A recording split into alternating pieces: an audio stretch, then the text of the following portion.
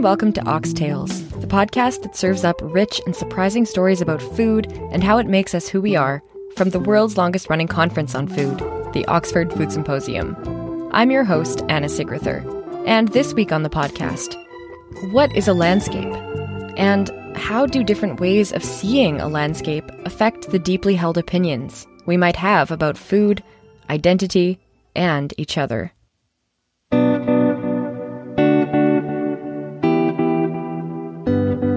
So I have a toddler, well, he was a toddler back then, but Rafi, my son. I thought, it's a Monday, what do we do?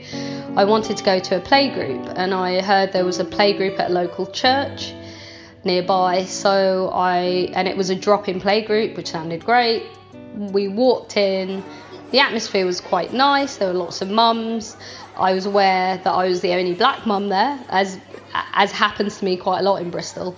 Or in this part of Bristol. And so it was really friendly, everything was fine. Rafi was playing with the other kids, and then it was time, so there's a certain time that people go and get tea. So I was like, okay, I'll go and queue up with all the other mums.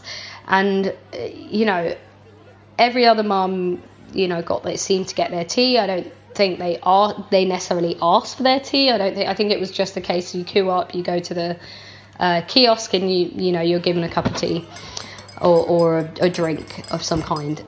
When I got there, so this lady, sort of grey hair, short curly grey hair and glasses, in her 70s, really seemingly nice looking lady who was friendly to the mum in front of me. I got there to get my tea, and she just put her arms down and pretended that I was not there.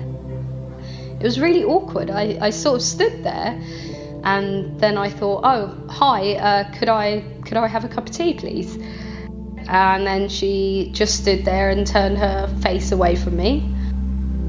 And then I sort of stood there. I didn't say anything. And then her colleague, another woman, sort of just gave me a cup of tea, smiled at me, and then I went off. I smiled back and then walked off. I didn't challenge her, I didn't say anything. But it was really upsetting, because then I had my cup of tea. Rafi was really happily playing there, and then I just wanted it to get out of there, So I took him and left, and I never went back to that playgroup. So for the woman, it's quite powerful. She didn't say anything, she didn't have to say anything, but it's a really powerful thing because she made me invisible, but at the same time made me really aware of my visibility as a black person. So it's a really strange thing, So you're invisible and hyper visible at the same time. So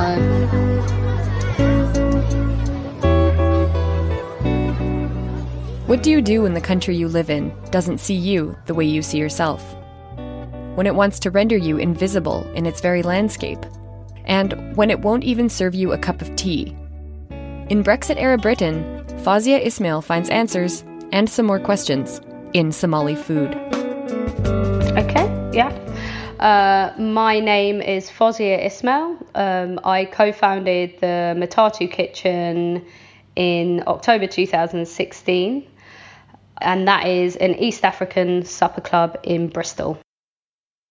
Fawzia, her husband, and her two sons moved from London to Bristol in 2015, a time when the anti-immigrant, anti-Muslim sentiments were beginning to bubble over nastily into the day-to-day world. Anti-migrant incidents over the weekend raising red flags across the UK. Hello, good evening. There are fears of an escalation in neo-Nazi activity in this region after a 400-strong rally. Britain's voted in favour of the Brexit, leaving many... Far from her comfortable London neighbourhood and her work as a community educator and activist, Fawzia needed something familiar. As the place became more hostile, I felt like I was craving home comfort food as well, and my comfort food is Somali food. Fawzia is Somali but grew up in London. Her mum brought her and her siblings there from Kuwait as refugees in 1985 when they were unable to return to Somalia because of the civil war that was brewing. One of the few pieces of Somaliland that her mother was adamant on sharing with her children was food. And at the time I didn't understand why. And now as an adult and with my own children, I really understand it, because when I would make hawash, the ubiquitous spice blend that goes into most Somali dishes, I felt at home. Like, I felt this sense of home. It's a smell that I grew up with. It's a comforting smell. And that's so powerful, that food memory.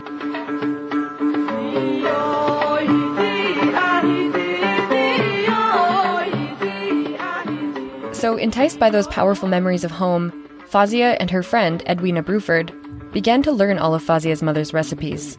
They started serving them in a cozy supper club out of her Bristol home. The Matatu Kitchen was born. But being a social anthropologist by training, Fawzia began noticing the way people, particularly white people, were starting to talk about her food. I was really interested in this idea that when we set up the supper club initially, the way in which it was talked about was, you know, this exotic new thing. While Somali food was not a new thing to Bristol, there were Somali cafes that catered mainly to a traditional Somali clientele. For many of her white guests, this was the first time they had ever encountered it. And their sense of novelty became the story. And that didn't really sit well with me as a Somali woman, because it felt like that was completely coming from a white perspective. You know, the storytelling was, you know, so it felt like I had to fit into a box. This space that she had created to feel more free was becoming one where, ironically, she felt constrained by the expectations of others. How was it that no matter what kind of space she tried to create, the way white people talked about it always dominated the story? And then she remembered a passage from a book she had read during her studies by the feminist geographer Gillian Rose. It inspired her to write a paper for the 2017 Oxford Symposium, where she would hash out some of these questions. And in this book, she has this phrase, landscape is a way of seeing which we learn. And it's a phrase that really resonated with me as a Black, African, Somali, British woman, essentially, because it kind of brings about this idea that landscape isn't neutral. People bring their history to that landscape, their perspective, their knowledge, their experience, what they've learned about the world. Not landscape like a Turner painting, but landscape as in, what do we as individuals notice around us? Oftentimes, it is what people don't see in a landscape that is the problem, and as a result, what they react to is only what they want to see. We all have heard the expression that history is written by the victor, and that can mean a lot of important stories aren't told, or only told from one side. Telling these stories through food has become Fawzia's mission. I find it amazing there is such a level of ignorance about our history in this country. There really is a level, even in Bristol, which is a city built on slavery. It's all the wealth that came from here. You know, it was hugely reliant on the slave trade, and yet this woman in Bristol could not. I find it shocking that she makes no connection between that food product or the drink product that she is refusing me. The tea she was refused, its very existence, is a direct result of England's colonial rule in India. It was brought here. It was brought to Britain through imperialism, through colonialism. Even though that cup of tea's foreignness was equal to her own, Fawzia says it has somehow become more intrinsically British than she could ever be. And she points out that many Somali families, who have been in the UK since at least the late 19th century, still face the stereotype of being recent refugees, draining the welfare system. I find it astonishing that people think, well, Somali people arrived in the 90s with the Somali Civil War, rather than in the late 1800s, you know? Thousands settled in England after serving in the British Navy as merchant sailors during the British colonial rule of Somaliland, as well as after the Second World War.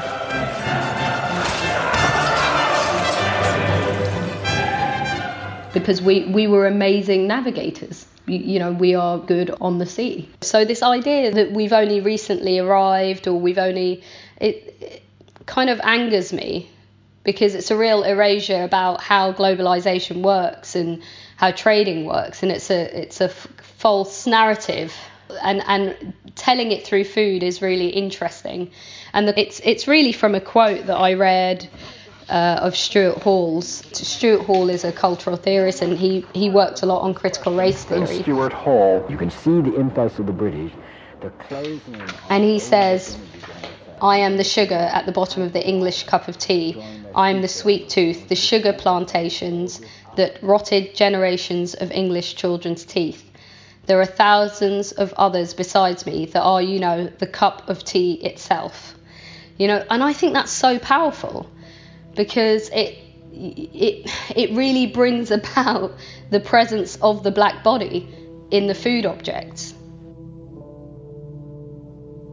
There's that cup of tea once again. Exposing the untold colonial histories behind beloved British foods is only one part of Fazia's mission. And the second part is a bit more complicated. What about the foods and people that are themselves invisible in the dominant landscape? While running the Muntatu kitchen, Fazia realized that there was a perception that African food did not exist in the UK, even though that was not her perception at all. It's one thing to get people to believe a story about something they can see. It's quite another to get people to see something they've been pretending wasn't there.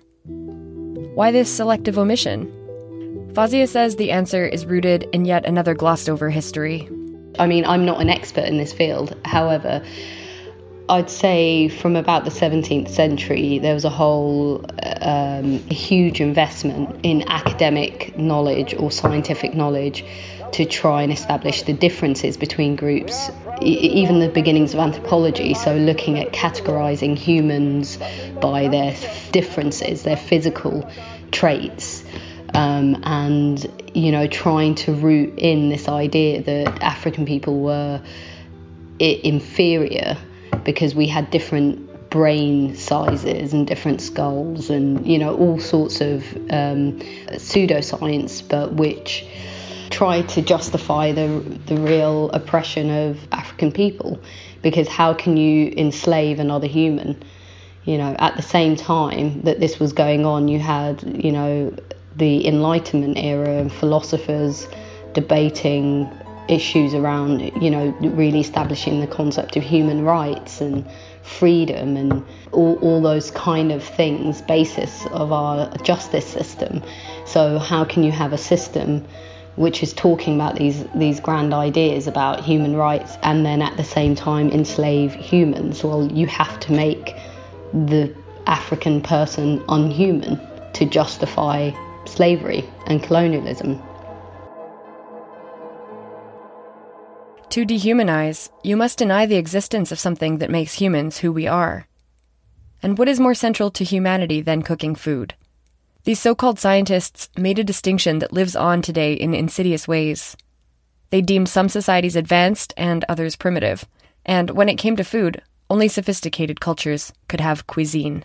What we consider cuisine is a very European idea of eating at a restaurant or at a high-end establishment with different types of plates and a different kind of skill set, I guess, on the plate. And it gets very refined, and a lot of African foods can be then easily dismissed because they don't necessarily fit into that.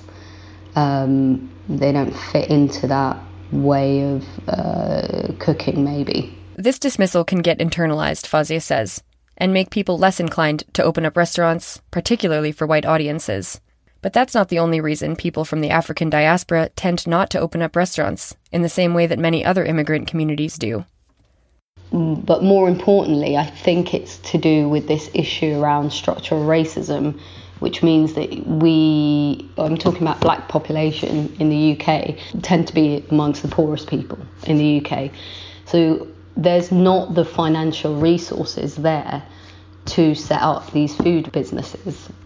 And on top of that structural poverty, many Africans living abroad feel the pressure to send money back home to family. Called remittances, these payments often drive riskier livelihood options, like opening up a restaurant, off the table. Africa takes more in from remittances than it gets in any international aid. And that I find amazing, So you look at the mainstream narrative, oh, well, they're just constantly, there's this aid and there's this, it's like, no, actually, we support our own communities on top of the exploitative system that's been set up. Colonialism still exists because the economic structures have been completely set up to benefit Western powers. They have, and it's still ongoing. I don't know how we change that,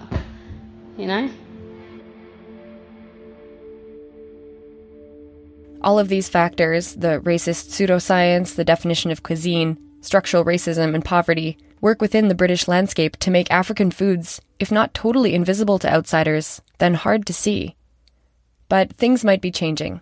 For people in diasporic communities, food has always been a way of making sense of the distance between the homeland they learn through their family stories and the everyday world they live in. You're aware of your links back home, but at the same time, you actually grew up, I grew up totally in the UK, and then there's ideas about Somali identity and, what it means to be a Somali woman. Your identity is being pulled in different directions, which is why the food actually for me was it's really calming. And so there is a new generation of young Black entrepreneurs, often women, who are starting restaurants, street food stalls, blogs, and other food projects all around the world. Fawzia has spoken to many of them, some for her paper at the Oxford Symposium. They all had this sense that as part of the African diaspora, that element of food, it was so important for their parents and for them, but it's not something we necessarily picked up on as children. It's only now as adults maybe that we understand the importance of that food connection and that connection to your historical root, particularly if you don't have a relationship with that landscape. I've never lived in Somaliland. I've never been there, but I know the food. And Fawzia sees how a new player in the culinary scene is making some of this reconnection possible. The digital landscape. Well, yeah, the digital landscape, I've been really interested in this because I believe that a lot of amazing activist movements have started on the digital landscape. And also, I personally, for me as a Black woman, I have found a space and a voice with other Black women, all trying to work out some of these issues about where we fit in. And so it's nice not to feel that you're struggling alone in this, because it's really, really obvious to us as Black, for me, it's obvious how structural racism works and the fact that it's still an unbelievably hostile world for a Black body, to exist in. Social media and other platforms are allowing for important political conversations to rise to the surface during times of intense division and racism. It's all those kinds of issues that I think it's quite interesting that the digital space gives a platform for that. It's been really interesting, the debates that are being had around the food scene within, Black Twitter or things like this idea that there's just lots of humour that's used to poke fun, I guess, at the kind of wider media denial of racism as a real problem for our society. Which is why, going back to Fawzia's story of the Matatu kitchen, she found it more and more difficult to keep up the project without politicizing the food in the way she wanted to, the way that she was able to on the internet. Interestingly, the Matatu kitchen is sort of ended now because Edwina has left and got a full-time job. So I've set up a new website called Arowello Eats. So it's going to be my own platform for really politicising the supper club. The new project is named for Arowello, a semi-mythical Somali queen told in warning stories to young girls. She was a widow and she was so fed up with what happened to her and other women who were widowed or misfit women who don't conform to the sexism within Somali culture, that she set up her own community of women and eventually raided villages, took over and became the Queen of Somalia. Arowello Eats is still going to be a cozy supper club that is welcome to all people, a space where the making and serving of food is Fawzia's solace and feeling of home. fun. You know, we still have fun. You can still have fun with the Stuff Club. You can still enjoy food for what it is, for the comfort, for the joy, for the bringing people around the table and all of that. And I think that's really, really important. But that supper club, at least for now, still exists within a landscape that has at times been hostile. A part of me is a bit tired of white people consuming other cultures in this way while the very cultures are being attacked and not necessarily, you know, connecting the two things. They want something new. They haven't had Somali food. They're able to have it in this way. So if I'm going to do that, I'm going to do it on my terms. And so Fawzia reaches out to the digital landscape in her website for the project, a place for challenging the easy consumption of foods with troubling histories. And just like the Queen Arowello who set up her own community of misfit women, Fawzia has realized that if the landscape you inhabit doesn't welcome you, you must fight to create a landscape that does.